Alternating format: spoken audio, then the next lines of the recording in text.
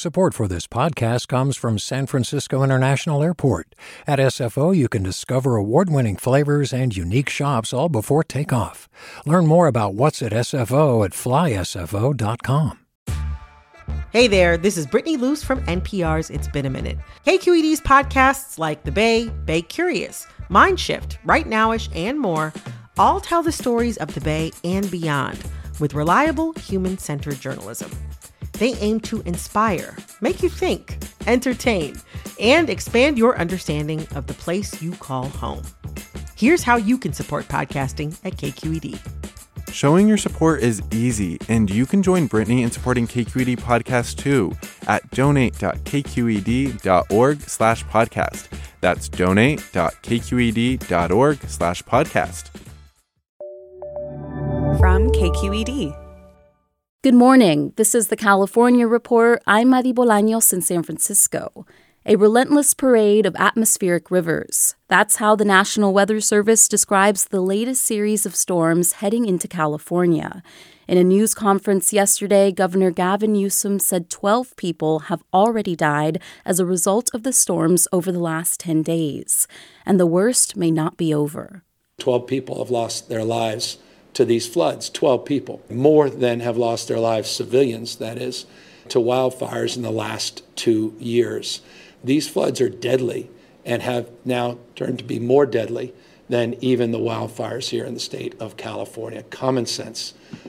Just be cautious over the course of the next week. Again, particularly the next day or two. The National Weather Service has issued a flood watch for a large swath of northern and central California, with 6 to 12 inches of rain expected through Wednesday in the already saturated Sacramento area foothills. In Southern California, scattered rain fell during the weekend, while stormy conditions are expected to return today, with the potential for up to 8 inches of rain in foothill areas. Evacuation warnings are in place for about 13,000 people in Sonoma County, where the Russian River is expected to overflow its banks. A new investigation from Cal Matters found there are nearly 100 politicians across California sitting on $35 million in leftover campaign funds. Cal Matters' Ben Christopher explains why and what's happening to all this money. California law allows former politicians to use old campaign cash to pay down debts or pay legal and consulting fees. They can contribute the money to other candidates or to political parties. They can give it to charity, and with a little financial rearranging, they can fund a future campaign for themselves. So in some cases, you have former politicians who raised this money 2 decades ago, still sitting on hundreds of thousands or even millions of dollars. They're just slowly spending it down or waiting for their moment to run again. But while it might seem odd that former politicians can still draw on their old campaign war chests, things used to be way less regulated. In the 1970s, former politicians would sometimes use these funds to buy cars or houses or to go on fancy vacations, and those days are over. That's Cal Matters' Ben Christopher. You can read the whole story at calmatters.org. Hi, I'm Sasha Coca, host of the California Report magazine. Every week, we bring you stories about what connects us in the giant, diverse Golden State. Because what happens in California changes the world. I love this place. We were once seen as like the place to be, California. The land of milk and honey. That's where you go to Sunshine State, but we just have challenges right now. KQED's California Report magazine. New episodes drop every Friday, wherever you get your podcasts. Hey, it's Avery Trufelman, host of Articles of Interest, and I've got to say, I've been a fan of KQED ever since I was a little kid, and I would come out to San Francisco to visit my grandma. It was just what we'd always turn on every time we got in the car, every time we were making dinner and turning on the radio. It was always KQED. And then over the years, I've become a massive fan of KQED podcasts because this is local reporting at its best. These are answers to questions you've always wanted to know, interviews with exciting, unusual voices, necessary journalism, all told with love and care and artistry. And did you know that a majority of KQED's funding actually comes from members? It's just people like you and me supporting the programs they love, while also getting access to cool events, behind-the-scenes footage, and so much more. If you want to sign up and be a part of this amazing community, Visit donate.kqed.org/podcasts to become a member today. That's podcasts with an S. Thank you for listening, and thank you for your support. Governor Gavin Newsom is setting aside $100 million to support Native American tribes in buying back their ancestral lands. It's part of his 30 by 30 pledge to preserve 1/3 of state lands and coastal waters by the year 2030. But once a tribe gets their land back, how do they restore and preserve it? KQED's Izzy Bloom reports from Humboldt County, where an indigenous tribe bought back 48 acres of land earlier this year. The 48 acres of coastal property is rich with wetlands, meadows, and spruce forest. If you look at it on a map, it's an island of green surrounded by residential development. The Wiyot tribe, an indigenous tribe that's lived in the Humboldt Bay region of Northern California for thousands of years, identified this site in 2015 as a high priority to reclaim, in part because of its cultural importance. The land is referred to as Merwasherwak, the name of a historic Wiyot village site on the property. It's the first forest land to be returned to the tribe.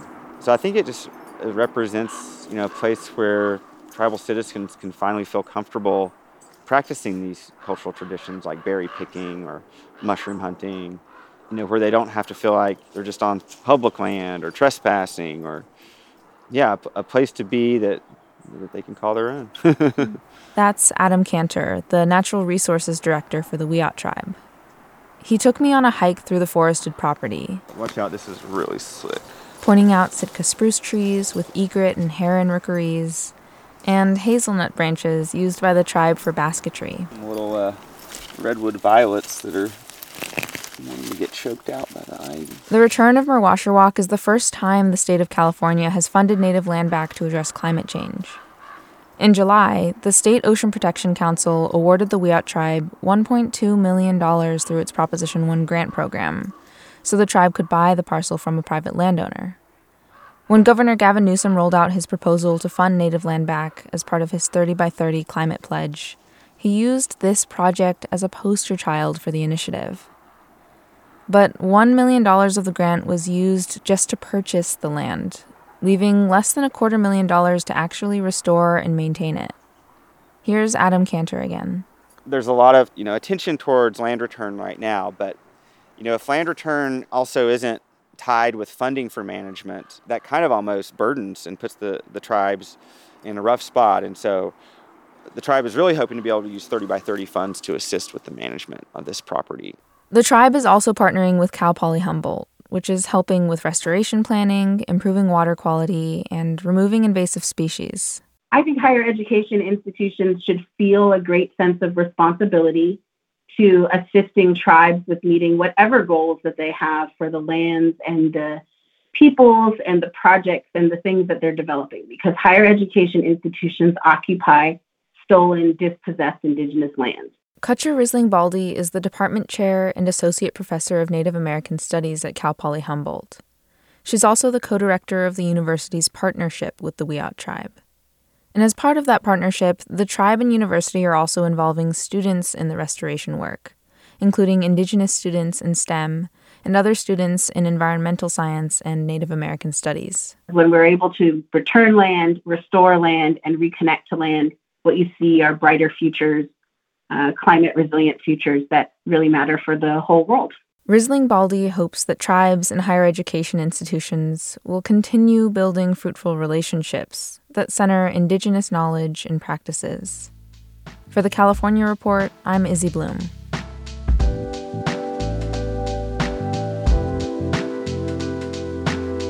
And that's the California Report for Monday, January 9th. We're a production of KQED Public Radio.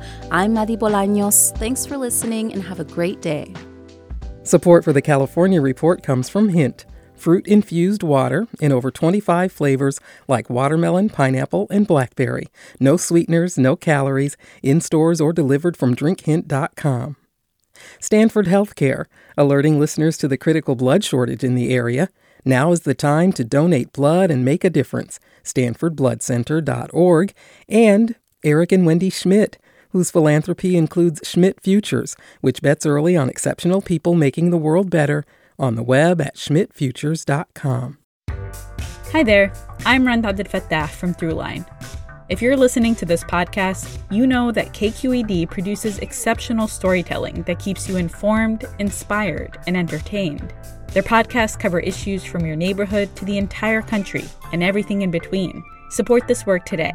You can help us continue to bring quality podcasts to your ears. Just head to donate.kqed.org/podcast. That's donate.kqed.org/podcast.